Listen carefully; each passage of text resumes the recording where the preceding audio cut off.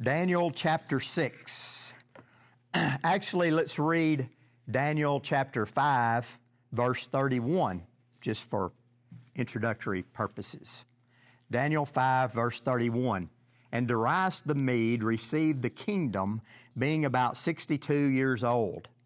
It pleased Darius to set over the kingdom 120 satraps to be throughout the whole kingdom, and over them 3 high officials, of whom Daniel was one, to whom these satraps should give account, so that the king might suffer no loss. Then this Daniel became distinguished above all the high officials and satraps, because an excellent spirit was in him. And the king planned to set him over the whole kingdom. Then the high officials and satraps sought to find a ground for complaint against Daniel with regard to the kingdom, but they could find no ground for complaint or any fault, because he was faithful, and no error or fault was found in him.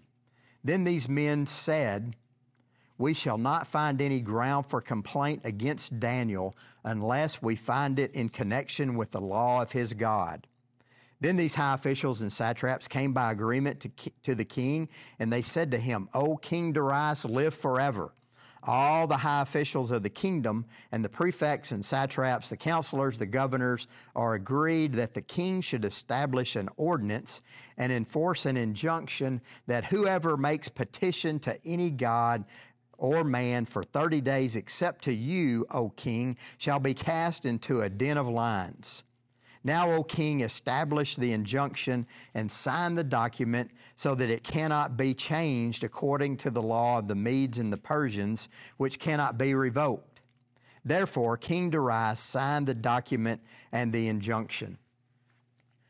So we've moved from the kingdom of Babylon, the Babylonian Empire that we saw last week, the last day, the last night of the Babylonian Empire there in chapter 5, and it ended with Darius the Mede receiving the kingdom. It's the kingdom, the new kingdom is the Medes and the Persians, 2 empires that came together from kind of the Iran area, and they conquered much of the ancient Near East. Some say from Greece all the way through Asia Minor, Syria, Babylon, Iran, all the way to India, a huge territory that the Medes and the Persians conquered. The main king was Cyrus the Great. But here we have Darius, maybe just a lesser king. There's no certainty about who this Darius was. He's just called Darius the Mede. At the end of this chapter, we see that Daniel prospered during the reign of Darius and the reign of Cyrus the Persian. It seems that there are 2 different men, Cyrus being the top king. I don't know how you rank kings, what the proper protocol for calling them, the king. And Darius seems to be mainly over the kingdom of Babylon. But he's ruling the kingdom that formerly was under Nebuchadnezzar and those who succeeded him down to Belshazzar, the king. Now Darius the Mede is over that kingdom as part of Cyrus's empire, the empire of the Medes and the Persians. And Cyrus, it's you see this administrative work that he goes about. He sets up 120 satraps that he divides that part of the kingdom into smaller groups. 120, they would be similar to a governor. That he gives them control. And over those 120, he sets up 3 high officials, 3 super governors, or 3 officials who oversee those 120. So that's pretty easy math. 3 into 120 is 40. So they each have these 40 areas that they're supervising, and one of those is Daniel. It's kind of ironic that Belshazzar said, whoever can can interpret this handwriting on the wall, I will make him number 3 leader. That Belshazzar was Nabonidus' son. They were co-regents, and he said, I'll give you third position in the kingdom. And then he dies that night. But Daniel still ends up being one of the 3 top officials under Darius. It's Belshazzar made this promise of reward, but he was killed before, and maybe he elevated Daniel. He elevated Daniel, but then a new sheriff is in town, Darius and the Medes and the Persians. Daniel still, by reputation and his abilities, says that he was a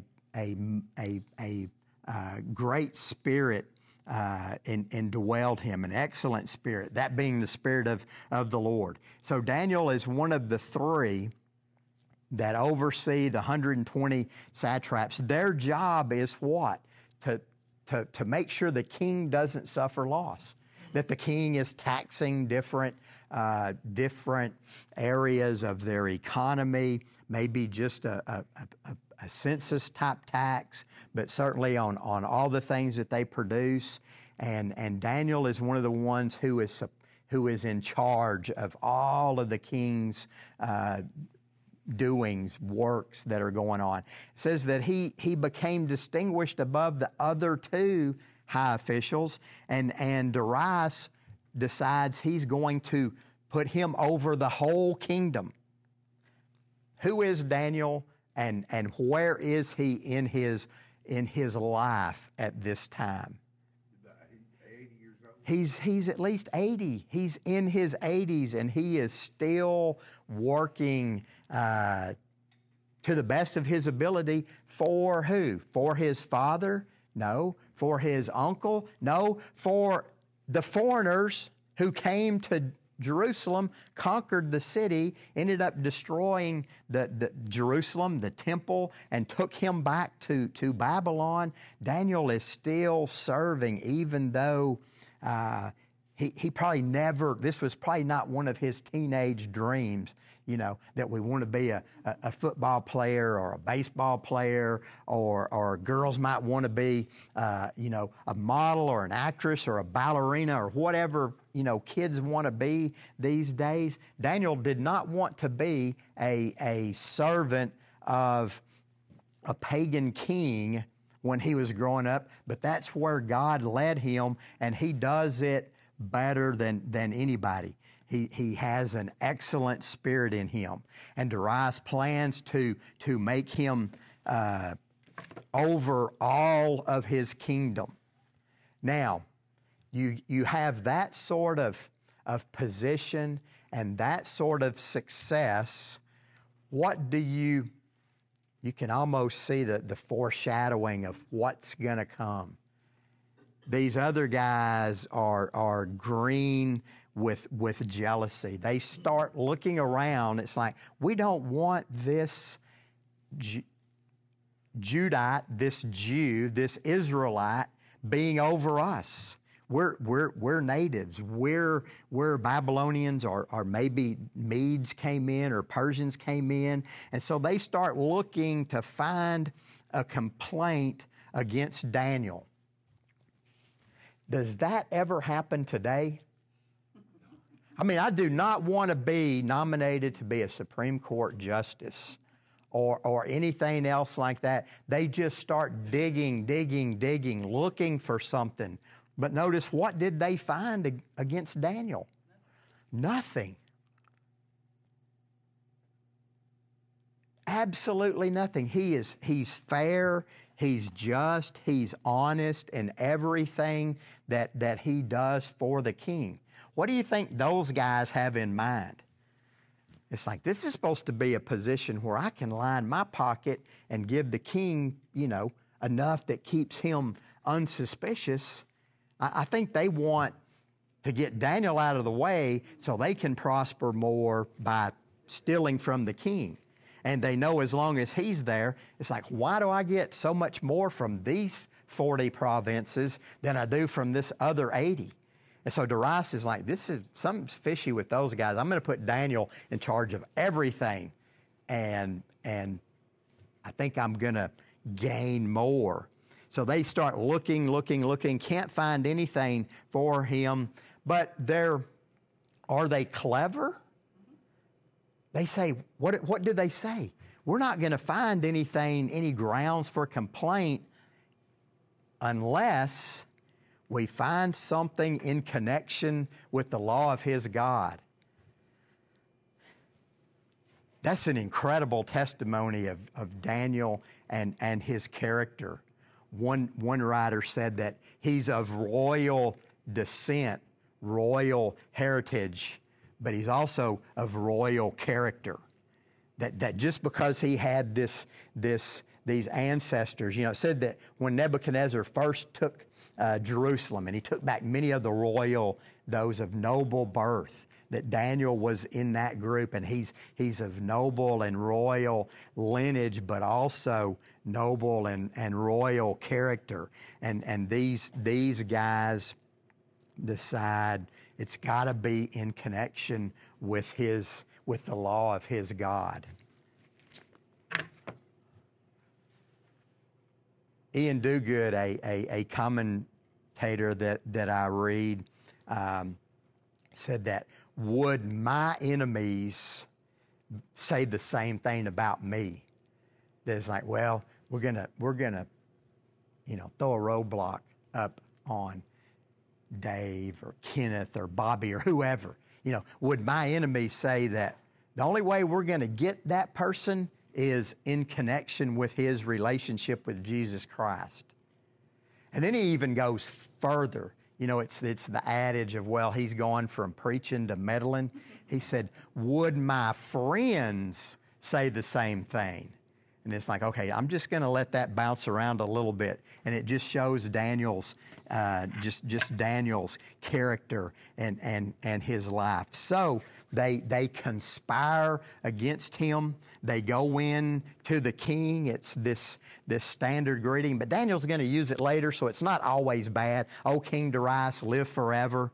And he says that and then they lie. They say all of the high officials of the kingdom, the prefects, the satraps, the counselors, the governors, were all in agreement. Now, were they all in agreement?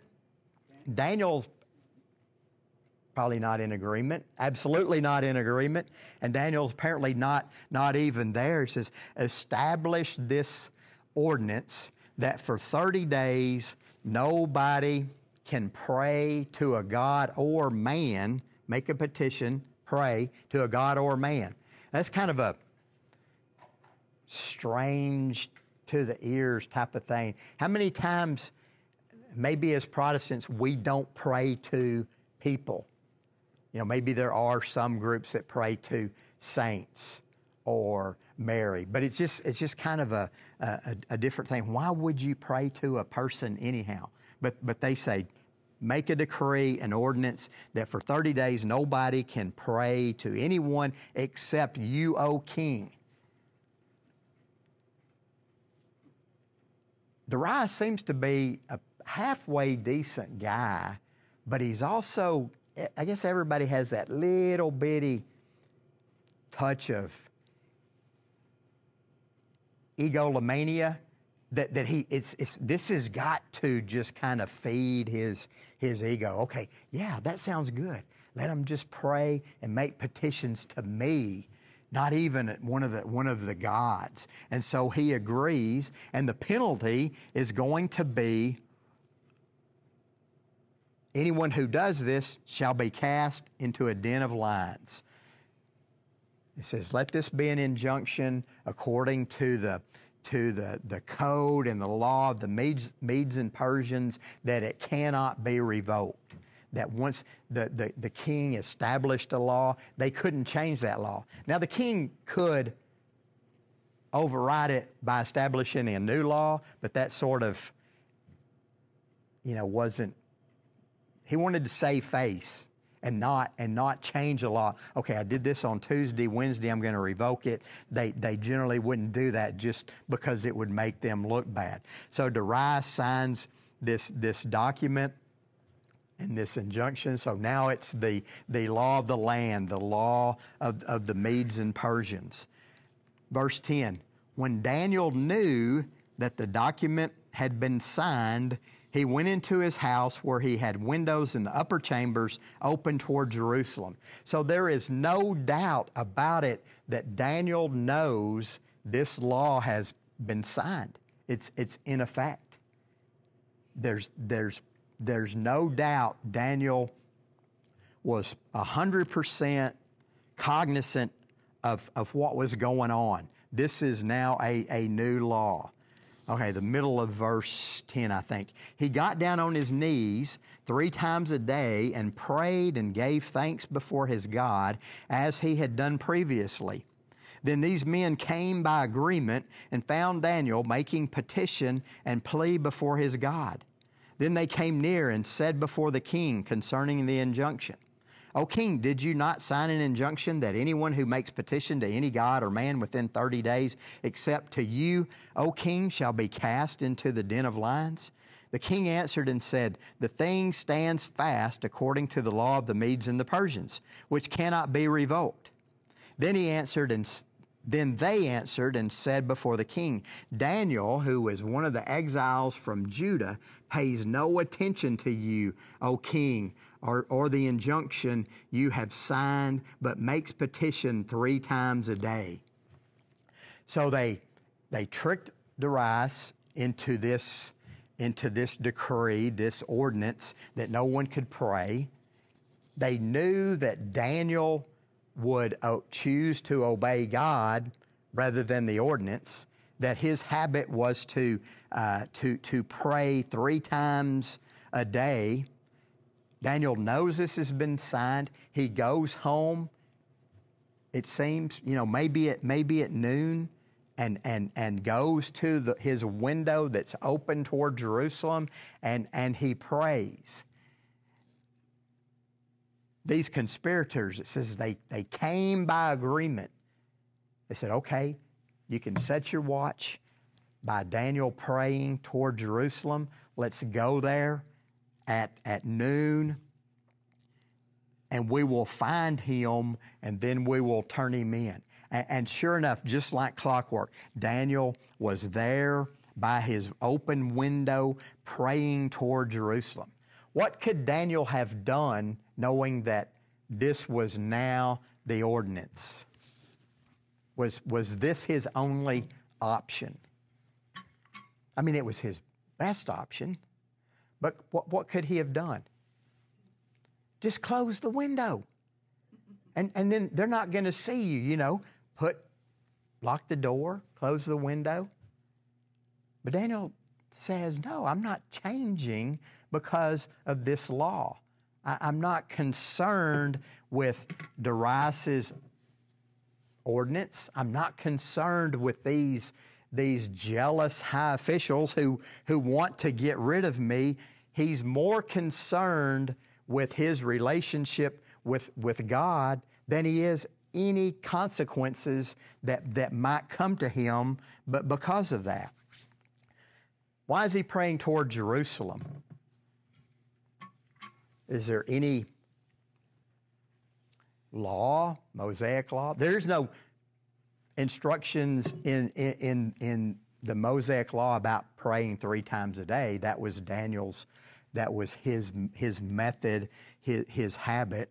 There's nothing fast about or a law about praying toward Jerusalem. But remember, 1 Kings chapter 8, when they were dedicating the temple, and Solomon was praying to the Lord. And it's 1 Kings chapter 8 from 46 to 50. Just a quick paraphrase is that Solomon said, and God, when your people sin and they're taken to a foreign land, may they pray toward this land, Israel, that you have given them, this city, Jerusalem, that you have established your throne, and this temple. That Solomon's prayer was that when the Jews were taken into exile, This was around 1000 BC when they're dedicating the temple. Maybe it's 979, something like that. And now, 400 years later, Daniel and other Jews are in captivity, and he knows that prayer that Solomon had given, and that Solomon asked the Lord, if they pray toward Jerusalem, will you hear their prayer and forgive them and send them back to Jerusalem? So Daniel, as part of his worship, he's praying, said that he prayed and he gave thanks as he had previously done. Corey's going through this series called Still Grateful. And wouldn't Daniel and other faithful exiles, like Ezekiel is a contemporary of Daniel, Jeremiah he's not in Babylon, but he's certainly a contemporary prophet of Daniel. You know, he had Shadrach, Meshach, and Abednego were his friends who had gone, but that they prayed, but they gave thanks.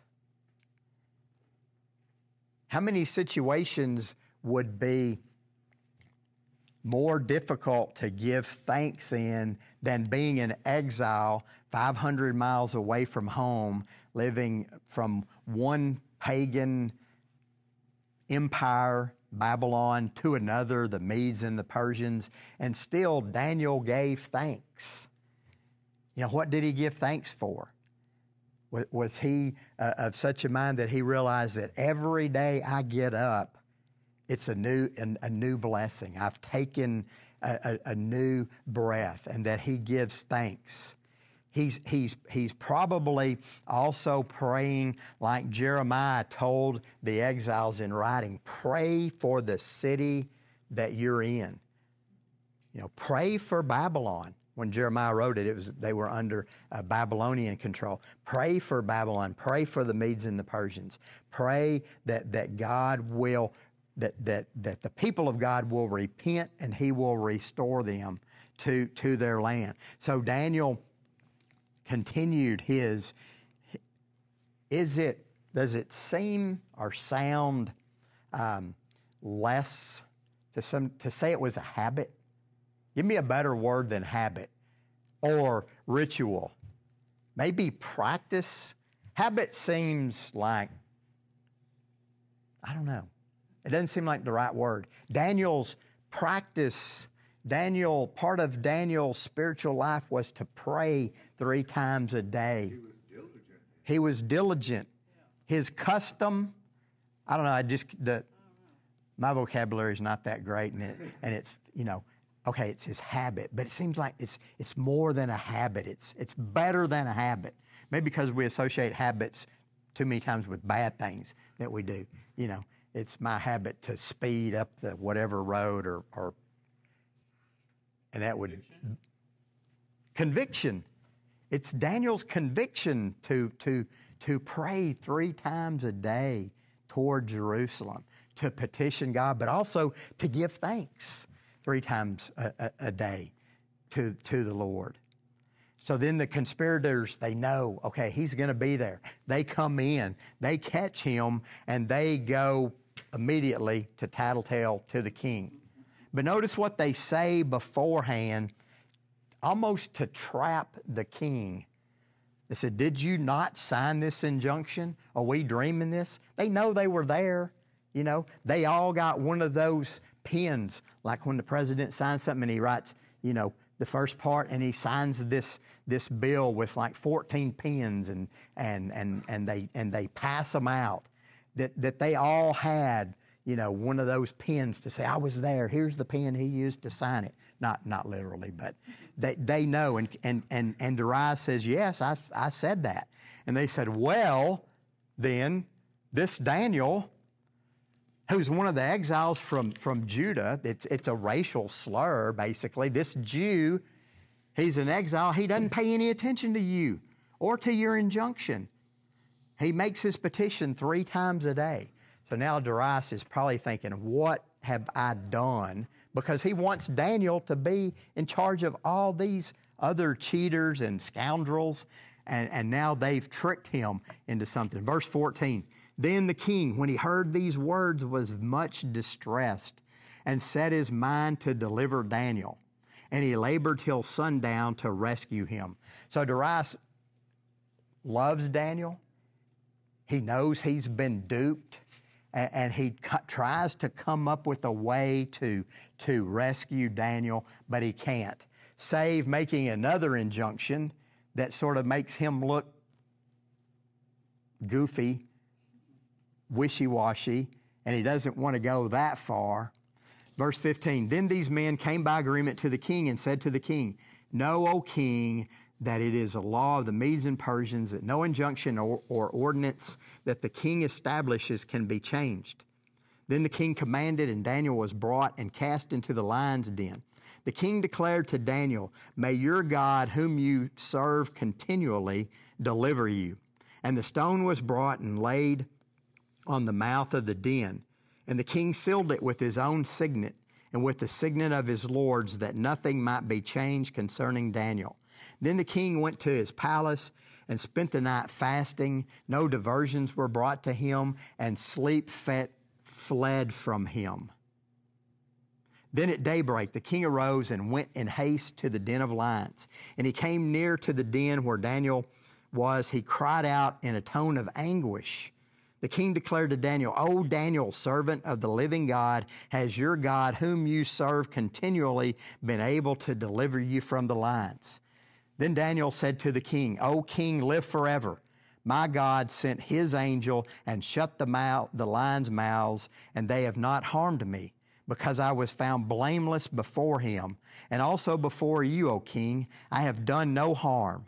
Then the king was exceedingly glad and commanded that Daniel be taken out of the den.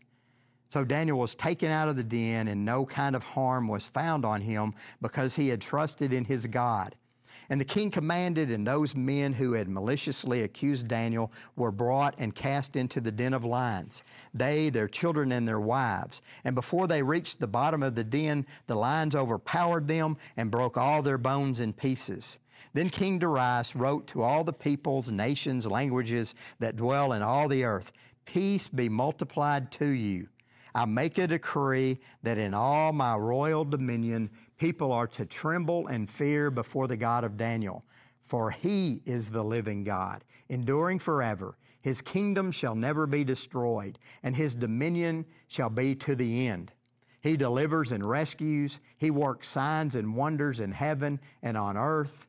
He who has saved Daniel from the power of the lions. So this Daniel prospered during the reign of Darius and the reign of Cyrus the Persian. So they've set up Daniel. The king tries to come up with a way to rescue Daniel, but he can't do that. These conspirators go back to Darius, and they force him to abide by this injunction, this ordinance that he's established, and to throw Daniel into the den of lions. And so the king relented, gave in to this trick, and Daniel was cast in there. It said that just before he's thrown in, Darius says, may your God, whom you serve continually, deliver you. That Darius knows Daniel's convictions, Daniel's continually serving the Lord. Continually occurs 2 or 3 times in there. It just jumped out at me then as we were reading it, just how Darius views Daniel as being in constant communication with God, but constantly serving the Lord. That's Daniel's number one job, number one task in his life or part of his life. And then serving Darius in his position is even takes a lower tier. As well as Daniel did that, Daniel still, his priority and conviction was serving the Lord. So they throw him in They bring this stone and put it over the lion's den, and he seals it like one of those wax seals with his signet ring and those his lords as well, so that no one can get in. When they go back the next day, it'll be obvious there's the seal. It's not been broken, and then they expect to find nothing.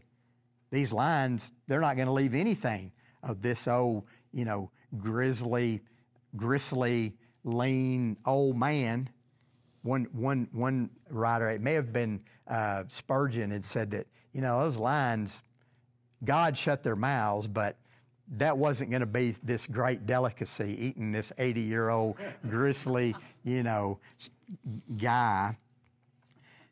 And then what does Darius do? He goes back to his palace. He says he's in anguish. He is saddened, to the 10th degree that it's come to this. Said that he spent the night fasting, no diversions were brought in, and sleep fled from him. Compare and contrast Darius's night and Daniel's night. Who do you want to be? You want to be the king? The king had everything at his disposal.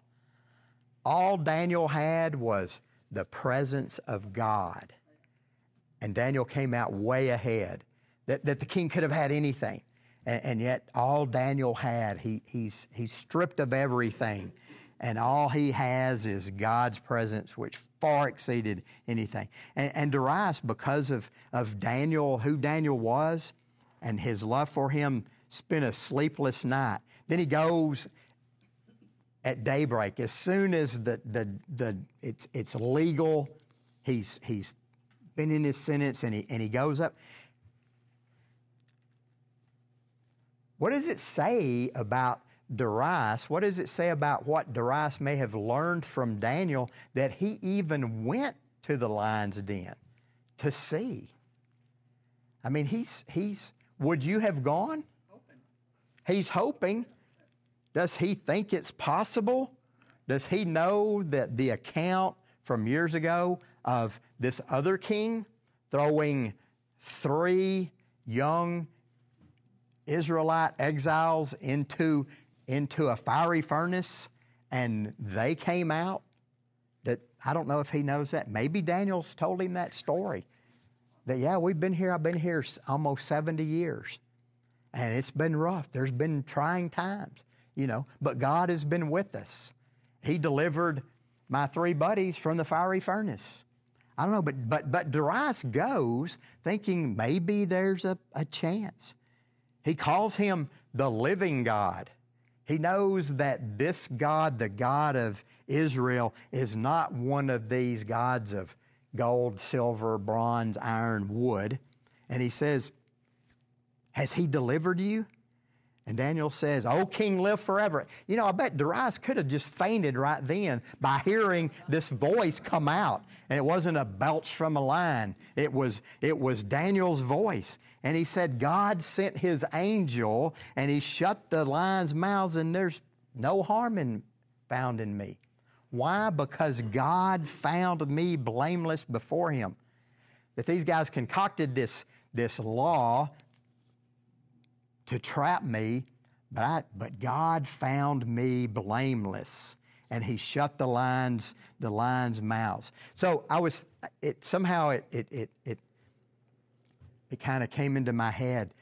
Did Daniel know this particular angel? So we got chapters 1 through 6 are sort of narrative of events that happened during Daniel's exile. Chapter 7 through 12, we get into visions and dreams that Daniel had. And when you look at chapter 7, the first year of Belshazzar. And then chapter 8 is the third year of King Belshazzar. Chapter 9, the first year of Darius. All of those visions, or several of them, involve an angel coming and talking to Daniel. Okay, we don't know when chapter 6 happened, but it's certainly after the first year of King Belshazzar, after the third year of King Belshazzar, because Belshazzar's dead. Daniel might have already known this angel. I don't know.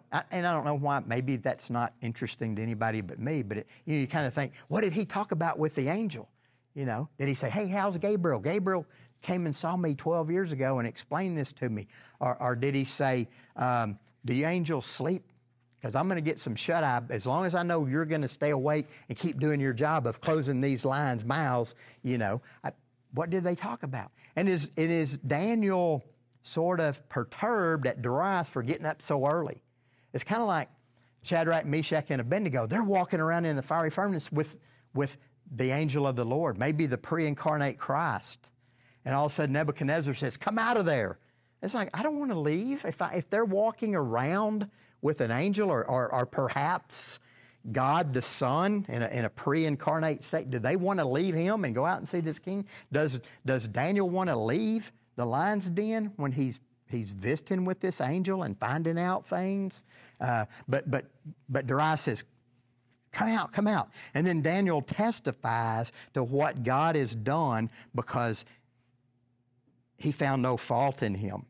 And as was common practice then, there's even when someone is falsely accused, there's even a part of the Mosaic Law in Deuteronomy 19 that they would cast those false accusers would suffer the punishment that they had tried to get on someone else. And then Darius makes this new proclamation where he says that people everywhere are to tremble and fear the God of Daniel. And look at the attributes that he gives to the God of Daniel. He's the living God, enduring forever. His kingdom shall never be destroyed. He delivers, rescues, his signs and wonders in heaven and on earth, who has saved Daniel from the power of the lions. That Darius, he has almost a similar type of response that Nebuchadnezzar had. Did he become a believer in only that God? We don't know, but he certainly.